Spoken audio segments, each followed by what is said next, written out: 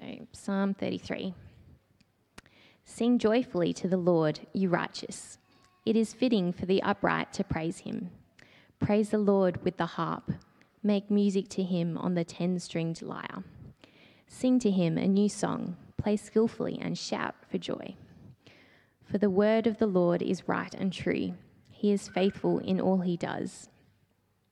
The Lord loves righteousness and justice. The earth is full of his unfailing love.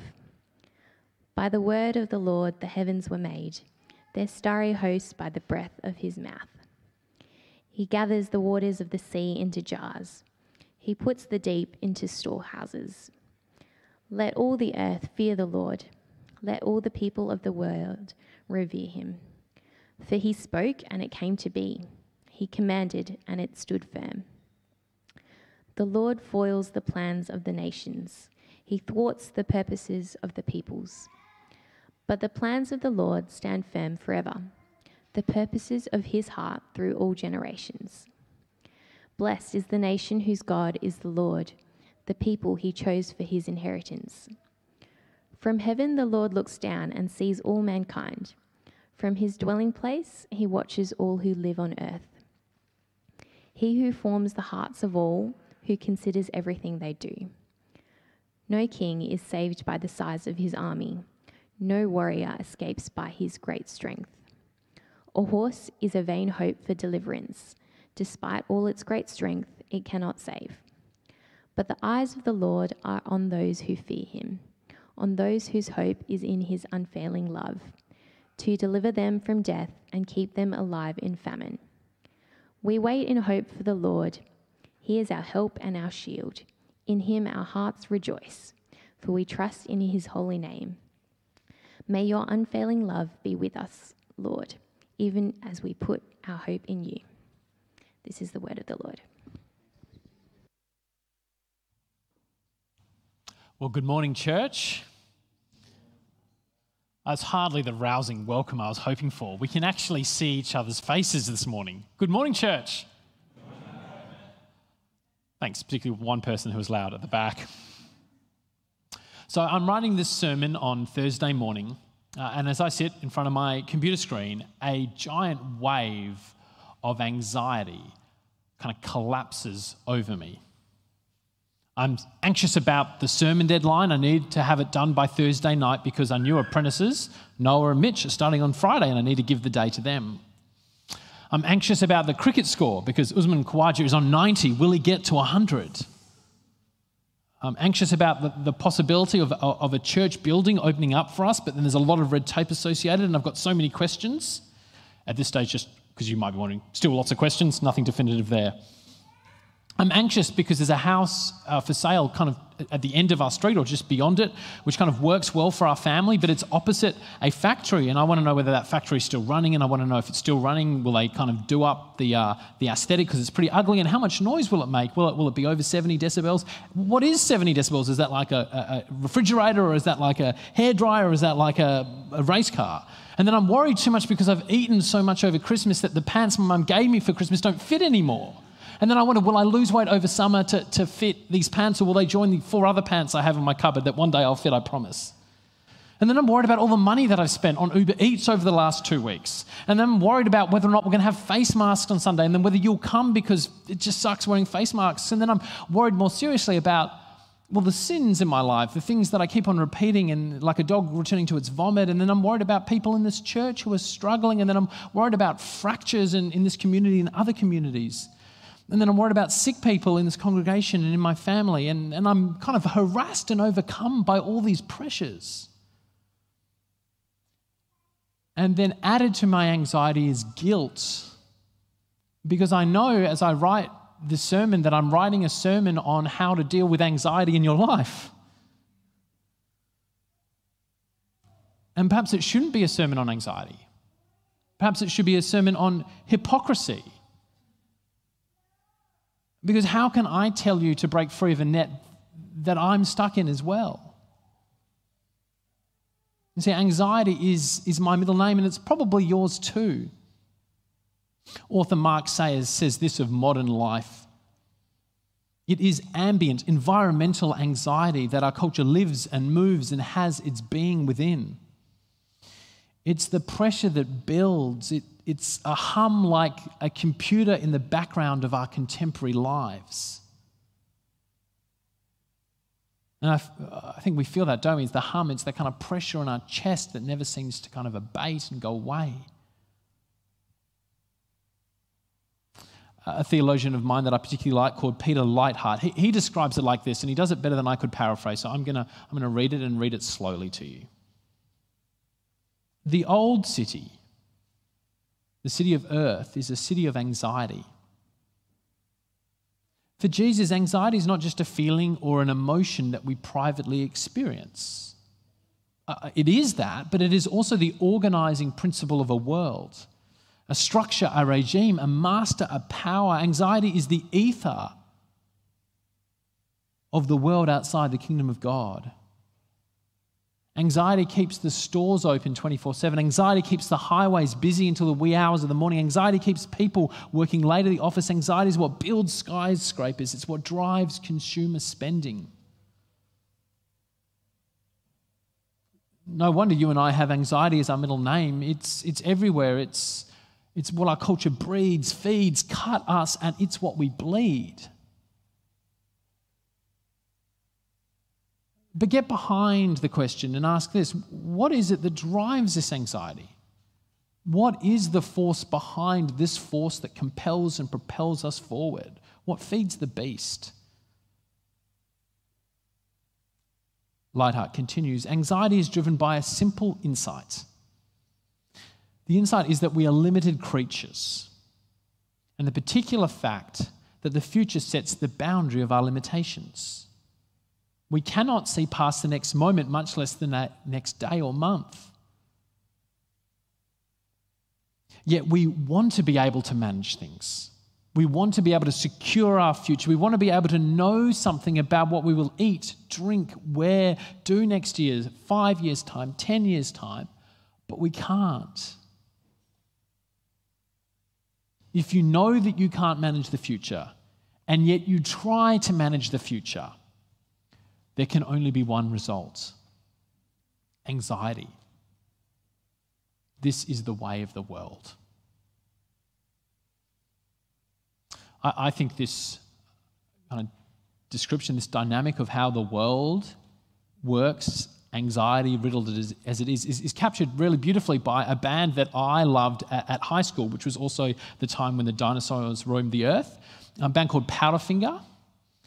And they describe it like this: it's coming round again, slowly creeping hand of time and its command. Soon enough it comes and settles in its place, its shadow in my face, puts pressure in my day. This life, will it slipping right through my hands? These days turned out nothing like I had planned. So I think he captures there beautifully the pressure that comes from trying to plan and control, to micromanage, to guarantee our future. That is the bread and butter of anxiety. That is our cultural malaise, the poison that we all drink. And if that is the problem, and if the tendrils capture all of us at times at certain points, what is the solution? How do we break free? Well, there is no silver bullet, unfortunately. That is to say, you're not going to leave this morning having all your anxieties in your life cured, your worries removed. That, I suspect, if you've been to church before, is not going to shock you. Nonetheless, I do think there are some things that help. Insights that if we kind of capture, if we observe, and then we apply, then maybe by God's grace we'll see some of that anxiety drain out in our lives, freed from its tendrils. And so I want to share 3 insights that are offered in a song. It's not Powderfinger from 2003, it's probably David from 1003 BC. That's our focus this morning. Psalm 33, song written about 3,000 years ago. And it's got 3 observations that I think are helpful when we think about our anxiety. And they're not rocket science, you're not going to be blown over, but here they are, 1, 2, 3. 1, we are powerless. 2, God is powerful. And 3, God is love-filled. We are powerless, God is powerful, God is love-filled. And all 3 kind of work in tandem together. So let's start off with our first observation, our least cheery, we are powerless. And what I mean by that is that we are utterly unable to control our future, utterly unable to guarantee anything with certainty after this next breath. And the author of the psalm, or we should probably say the poet of the lyricist of the song, he says this in verse 10. The Lord foils the plans of the nations. He thwarts the purposes of the people. We make plans, but often in vain. Or verse 16, no king is saved by the size of his army. No warrior escapes by his great strength. A horse is a vain hope for deliverance. Despite all its great strength, it cannot save. Perhaps to modernize this, no man or woman is saved by the size of their property portfolio, their stock options. No student redeemed by their academic achievement. Healthcare is a vain hope for deliverance. Despite the wonders of technology and modern medicine, it cannot save us. And this isn't a point that's particularly hard to make, is it? 2020 and 2021 have been a stark reminder of how weak and powerless we are as a people. Now, whether or not it was synthesized in a lamb or the offspring of some weird bat, pangolin, human hybrid, whatever, wherever it's from, that microscopic virus has brought the world for more than 24 months to its knees.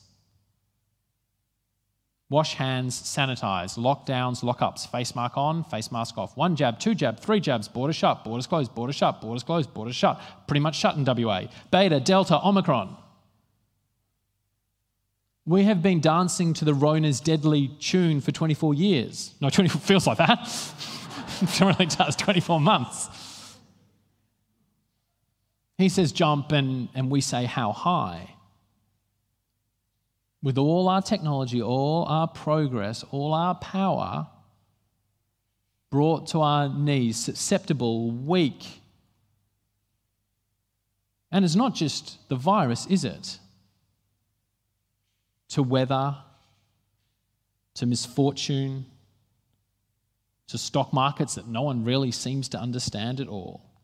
You see, we can't control the next second, let alone our next year. And so as we stare out at 2022, full of hope, as we make plans, it's worth remembering what the apostle, or rather the writer James says in James chapter 4 in the New Testament.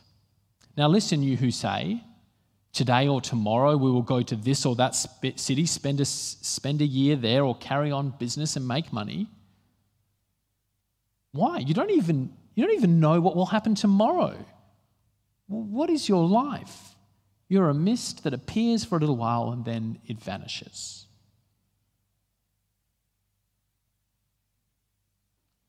We are powerless in the face of the future. Now, you might well at this point ask, how exactly is that helping, Matt? Does that not just actually compound my anxiety all the more? In fact, all you're doing is kind of proving my point. There's so much to be worrying about. Well, 2 things. One, I would just say that as Jesus observes, worrying isn't really helping anyone. In Matthew 6, can any one of you, by worrying, add a single hour to your life? Just letting go would save a giant bundle of nervous energy. If you can't control it, don't die of exhaustion trying to control it. As my father used to say as a year 4 when I was very worried about my incredibly strict teacher, Mrs. Wayne, he used to say, don't worry, and worry won't worry you. Didn't work, but he tried. Of course, you need something else, don't you? Because we're not saying let it go and leave it up to blind fate. If that's all I was to get up here and say, leave it to the celestial roll of the dice, then it would be a pretty hopeless message. But we're not leaving it up to fate or chance. We're talking about leaving it up to someone, something, some person who is in fact powerful enough to control and to know the future. This brings us to point number 2. One is we are powerless. Number 2, God is powerful. The author, the lyricist behind the psalm, wants us to be in awe of the majesty of God's power. Verse 6. By the word of the Lord the heavens were made, their starry host by the breath of his mouth. I mean, that's an incredible picture 3,000 years ago, but an even more mind-boggling prospect in 2021. The universe, 46 billion light years stretching all around us, populated by an infinite array of stars, some 2,000 times bigger than our sun, and then black holes vastly bigger than those stars, all swirling about in galaxies and solar systems way too large to comprehend. All of this was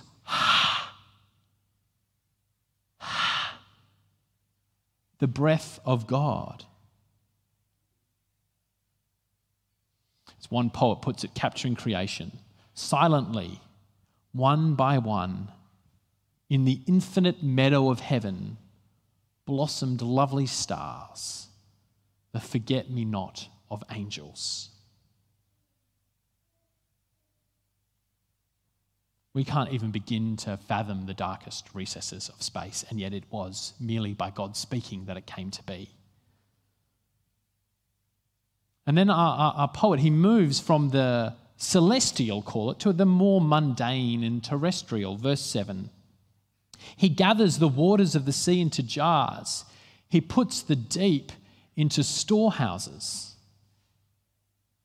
I actually really love it. It's kind of actually a cute image. It's kind of majestic, but also kind of cute. It's like God is a shopkeeper.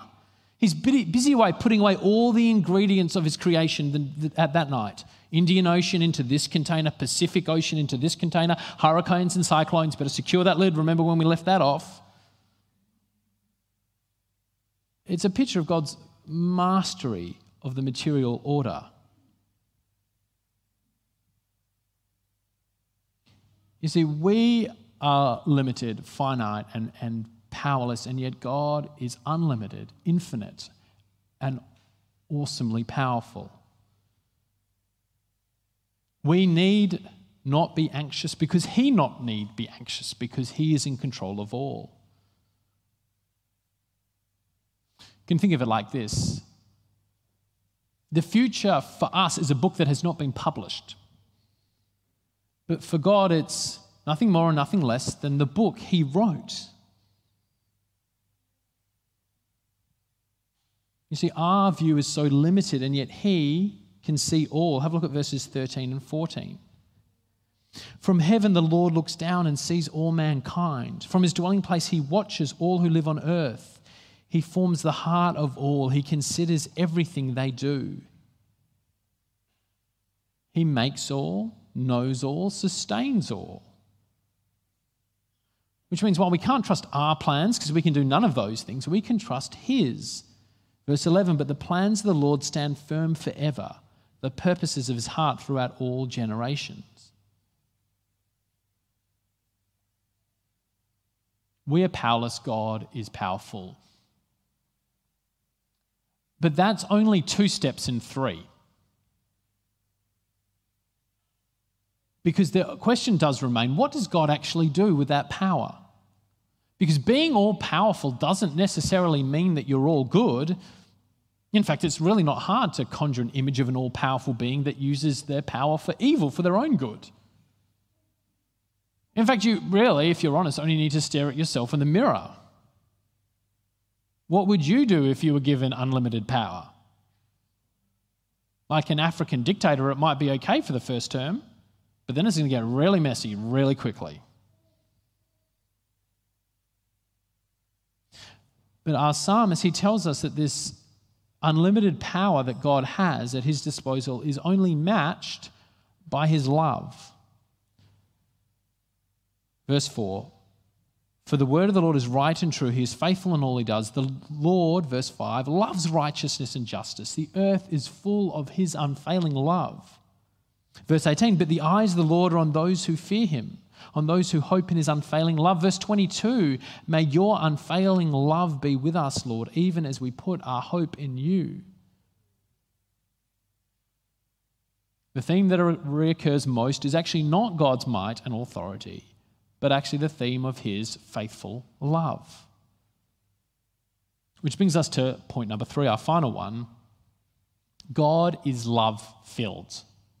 God is love-filled. And if you're here this morning as a kind of regular Vic Park or alternative church attendee, I'm going to have a punt and say that I think this is the one that practically you struggle with the most. I mean, I'm powerless. Yeah, I get that. Try and see me struggle to open a jar of pickles. You don't need to convince me. God is powerful. Yeah, all of this creation had to come from somewhere, and whoever kind of brought it about is stupendously powerful. That's a given.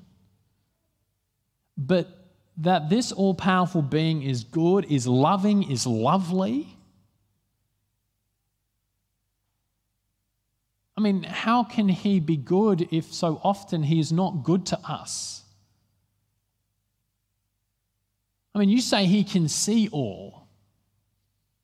Has he seen my life, my pressures, my trauma, my nightmares, my suffering, my tears, my deadlines, all of the expectations that crowd upon me? See, how can he see all that and do nothing with it?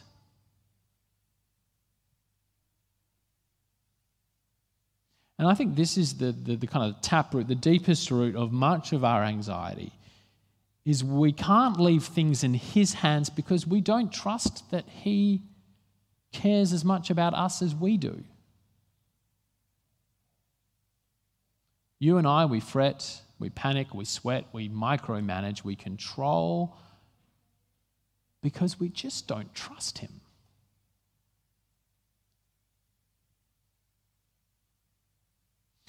And we do that despite the fact that time and time and time again, he proves his goodness, his love, his grace to us. In fact, here's a little statistic that you're probably not aware of.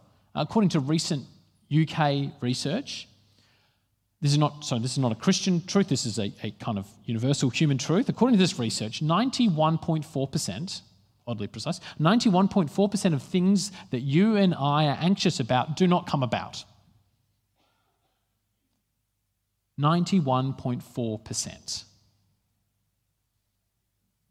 And that's true, isn't it? If you think about it anecdotally in my life, as I think about all the things that I stress about, 1 in 10 probably come about, if that. You see, God is kinder to us than we are to ourselves. That is, God gives us a future that is kinder than the one we write for ourselves. And I haven't forgotten about the 8.6%. You see, even when that 1 in 10 fear is realised, time and time again, and with the benefit often of time, we see how he's used our suffering for our maturity, the pain he gives us for our growth, the death that he works in our lives to bring about resurrection power in us. It's often the darkness that pushes us towards the light of his love and grace.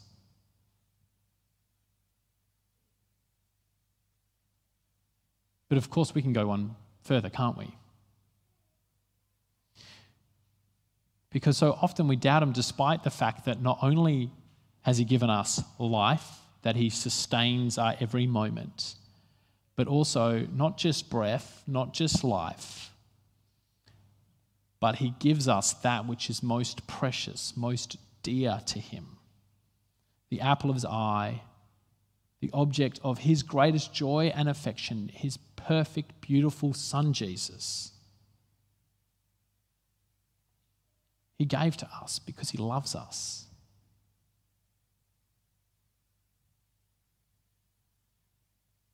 He's not withholding anything from us if he gives us what is most precious to him. Surely we can trust a God whose love and power is like the love and power of the cross.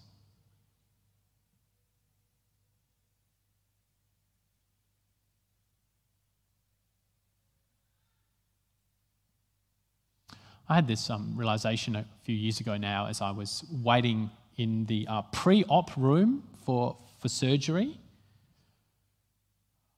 I don't know if you've experienced those rooms, but they said it's like negative 500 degrees. It's freezing. I think they're kind of trying to freeze your brain so you don't worry too much. But it wasn't working. I was flustered and anxious. I was panicking. I had kind of worked myself up into kind of like a mini state. And then I had just a simple realization that took away almost, not all, but almost all of my fear. And it was this: that surgeon that's about to wheel me in, do his thing, he's for me. He wants to help. He wants to heal me. He's not knocking me out so that he can torture me, but to care for me.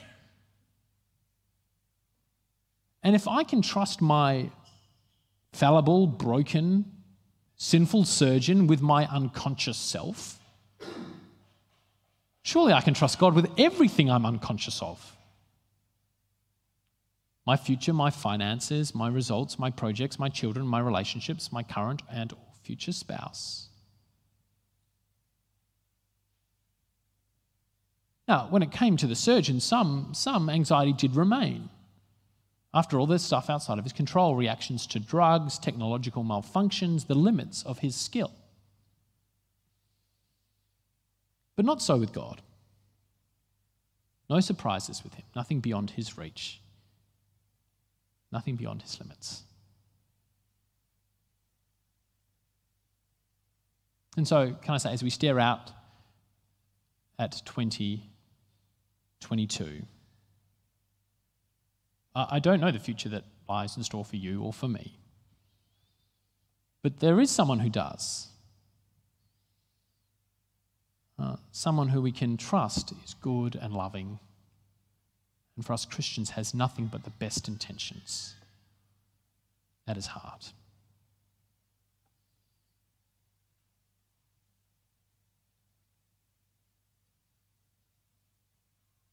Well, I was weighing up whether to end there. I'm going to keep going because it's shorter than I normally preach, so sorry to disappoint. I've got a couple of practical ways of kind of living this out that I think might be helpful for us. And I trust at least two of the three come directly from the passage. So these are kind of three ways of grounding what I've just said. So first one is for 2020. Man, it is 2022, right? 2022. He's went, seek patience. Have a look at verse 20. We wait in hope for the Lord. He is our help and our shield. I think part of reducing anxiety is becoming more waitful, more willing to give time to a response. You see, we live in an instant world, don't we? We get instant responses to almost everything, what we order, when we communicate, when we plan. But God's time frame is seldom as instantaneous as ours. Often his answer takes longer than we'd like. So I think part of thinking about anxiety is being more patient to wait for answers, not demanding, trusting his time frame and his goodness and not our own. Number two, it's interesting. I was listening to a podcast only a couple of days ago by a kind of eminent Christian psychologist, and the person interviewing the interviewer said to him, the interviewee, "What's the one bit of advice that you'd give for Christians listening to this?" And his number one was this: just like slow down. Can't breathe. See, my browser on my computer is Safari or whatever. I think it has 14 to 20 tabs open kind of all the time. And so Matt's endlessly kind of nervously darting between them. I think many of us have that many or more tabs open in the kind of browser of our mind. And these kind of tabs, they run interference on our thoughts so often, and of course our prayers. And so we have to slow down. In fact, it's interesting that the psalm begins like this: "Sing joyfully to the Lord, you righteous. It is fitting for the upright to praise him. Praise the Lord with the harp. Make music to him on the 10-string lyre. Sing to him a new song. Play skillfully and shout for joy."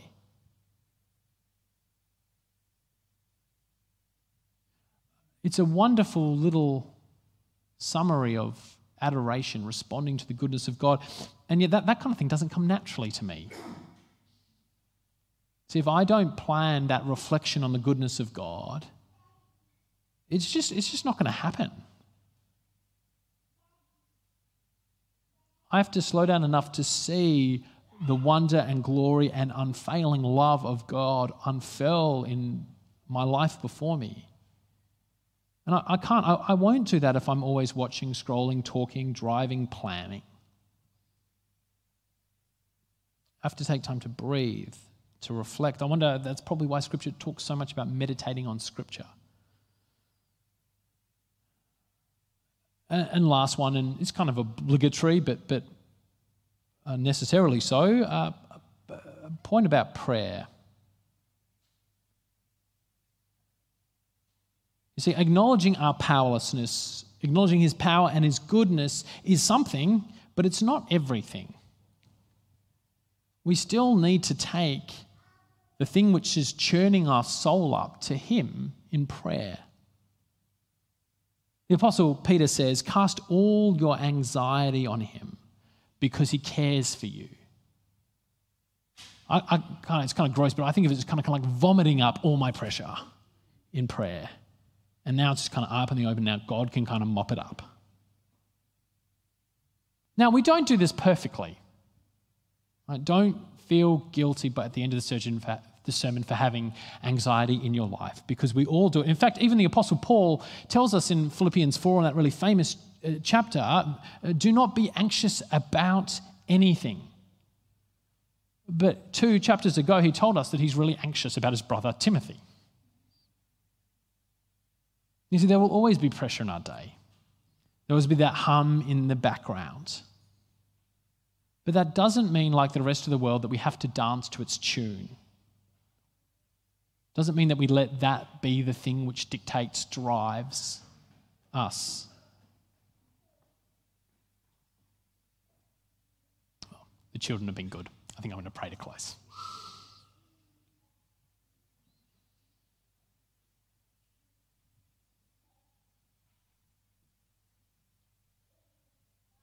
Father, you know that our lives are full of pressure. You know our hearts better than we know our own selves. You can see the way that this worry deforms and shapes us.